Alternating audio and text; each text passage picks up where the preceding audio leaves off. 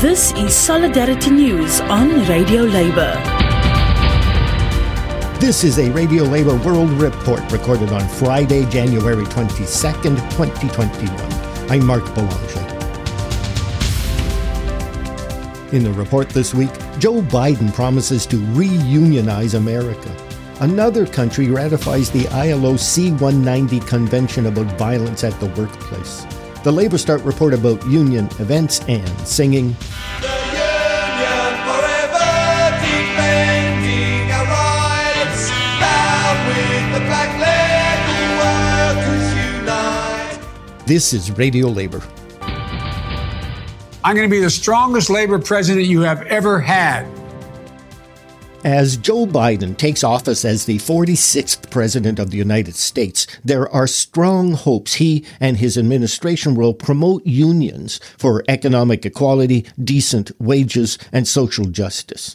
On his first day on the job, Mr. Biden told Peter Robb, the notoriously anti-union general counsel for the National Labor Relations Board, to resign by 5 o'clock or be fired. Robb refused to quit. Biden fired him. The board, known by its acronym NLRB, is the U.S. government agency responsible for enforcing labor law related to union organizing and collective bargaining.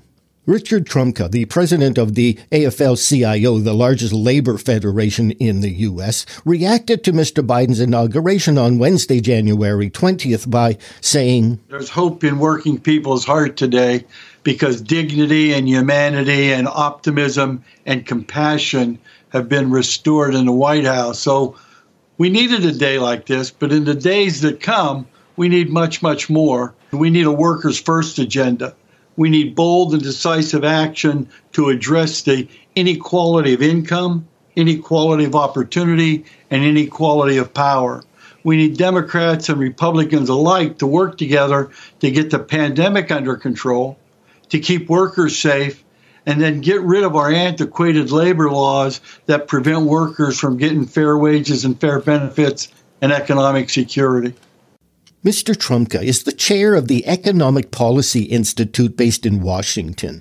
It has produced a compilation of Mr. Biden's comments on the need for unions. Look, Wall Street didn't build this country. The middle class built the country. And unions built the middle class. Productivity went up 92%.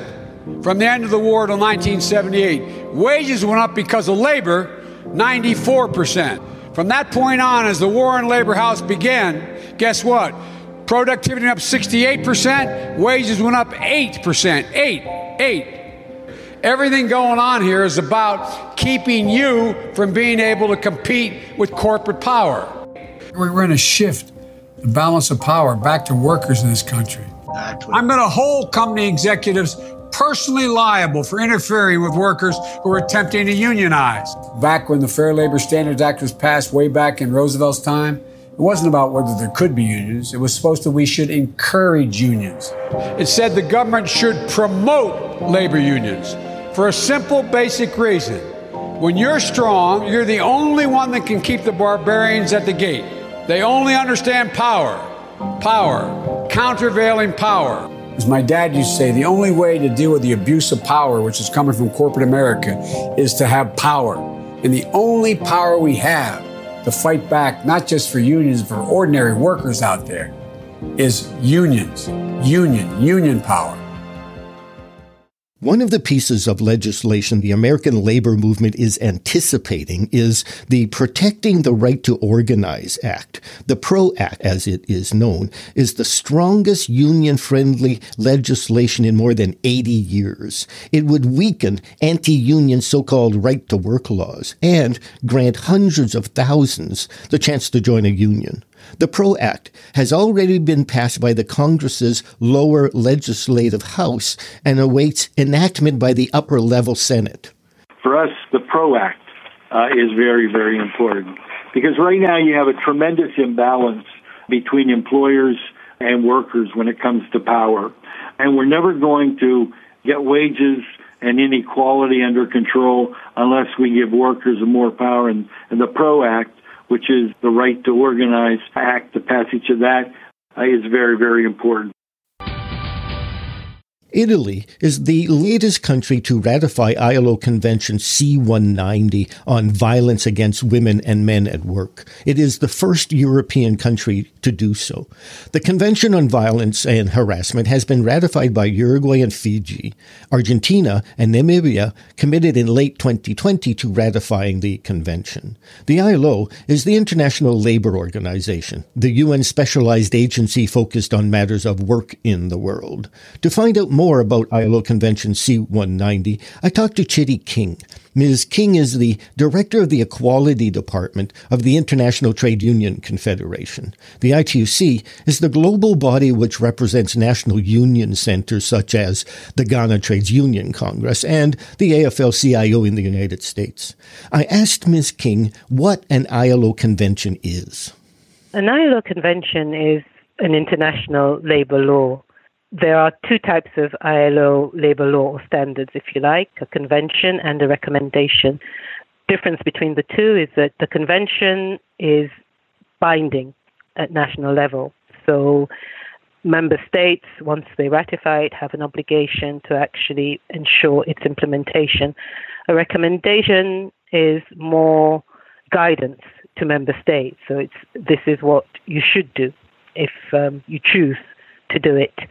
And the important difference there in terms of a convention is that it does set a minimum standard for countries around the world in relation to the particular topic which it addresses. What happens when a country ratifies a convention? Ratification is basically a member state agreeing to put the contents of the convention into their national legislation. So once they have ratified it, they then need to adopt national legislation that basically puts the convention into effect. Why is it important for an ILO Convention on Violence Against Women and Men at Work be adopted? The #MeToo movement and other similar movements actually tell us exactly why this initiative is so important in the world of work. Whilst trade unions had begun lobbying and negotiating for this law well before the revelations that came along with #MeToo, I think those revelations have really shown us just how widespread and prevalent sexual harassment in particular, but also casual sexism, gender discrimination, and gender-based violence more broadly are in the world of work.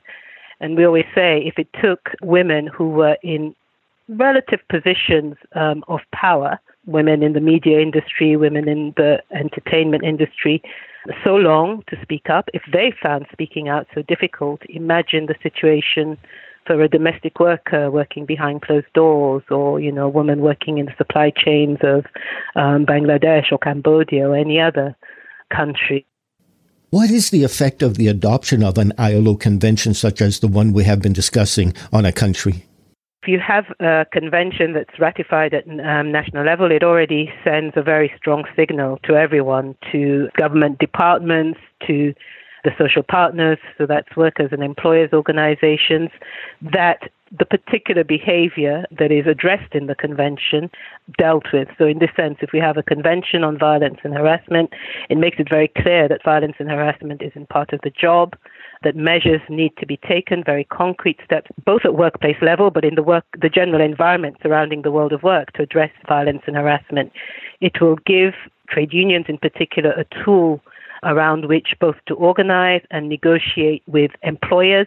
But it also sends strong messages to the government, as I said, itself, as to what it needs to put in place in terms of policy measures. So you would have the legislation, and then there may be additional policy measures that a government may need to take in order to implement the contents of the convention correctly. It also opens it up to the supervisory process of the ILO. So not only would trade unions have a tool at national level through which to address incidents, issues of violence and harassment, both collectively and individually, but the government would also have to account for the way in which it has gone about implementing. Here with his report about union events is LabourStart correspondent Derek Blackadder. Each day, LabourStart's volunteers collect hundreds of news items about the struggles of workers and their unions from around the world in 36 languages. Here's a tiny sample of all that work. Our top stories section included links to coverage of the challenges facing Palestinian journalists, more arrests in Belarus, and the kickoff of the International Labour Organization's Global Year for the Elimination of Child Labour. The emerging trend in our news coverage this week was the continuing contraction of low-wage industries. Garment workers in Ethiopia, Somalia, Nicaragua, Bangladesh, Pakistan, and Vietnam seem hardest hit. Large-scale layoffs continue, and the workers who remain are being forced to organize resistance to employers which are imposing wage cuts. The crisis isn't limited to the global south. Elsewhere, especially in Europe and North America, retail workers are under similar pressures. But there, the contraction of traditional retail has been counterbalanced by the huge growth in online sales and the associated delivery systems. There, the increased intensity of their work has logistics workers organizing in huge numbers. The most recent example of this trend is the move by 6,000 workers at an Amazon warehouse in the United States to organize with a trade union. Similar efforts are underway in Australia, Canada, across Europe, and in Latin America. For our Working Women page, our volunteers found news of, believe it or not, the lifting, finally, of the Russian ban on women train drivers, organizing efforts by women construction workers in Qatar, and fears that the general attack on workers' rights in the UK in the wake of Brexit will hit women especially hard. The free health and safety newswire we offer in cooperation with Hazards magazine carried stories detailing union efforts to end workplace harassment for shop workers in the United Kingdom and how garment workers in Ethiopia are organizing to place pressure on global brands to improve their workplaces. Our current photo of the week is of one of the millions of women workers in Argentina who late last year celebrated the legalization of abortion after a 30-years-long campaign. Speaking of campaigns, current campaigns that we are running at the request of unions around the world include an urgent appeal for online solidarity with workers in Jordan, Ukraine, Kyrgyzstan, Brazil, Colombia, Myanmar, India, and Albania. Look for details of these campaigns on our site.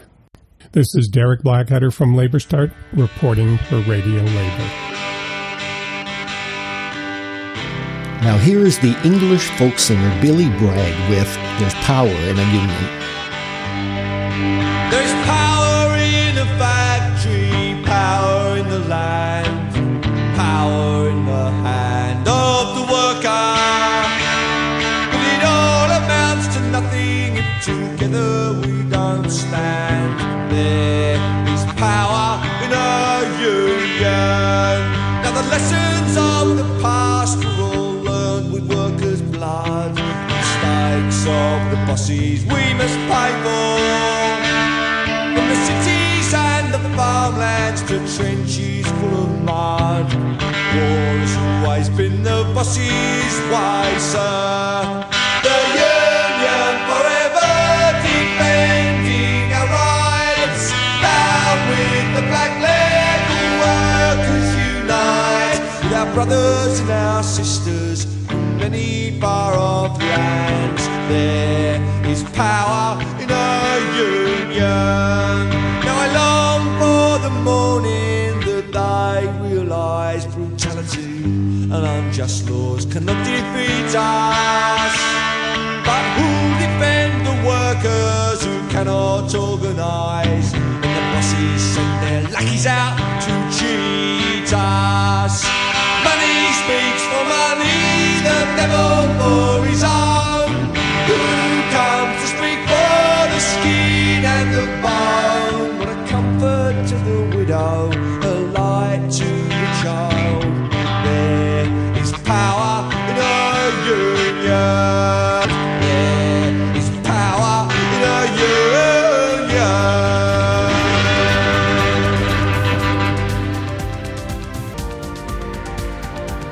And that's it. International labor news you can use.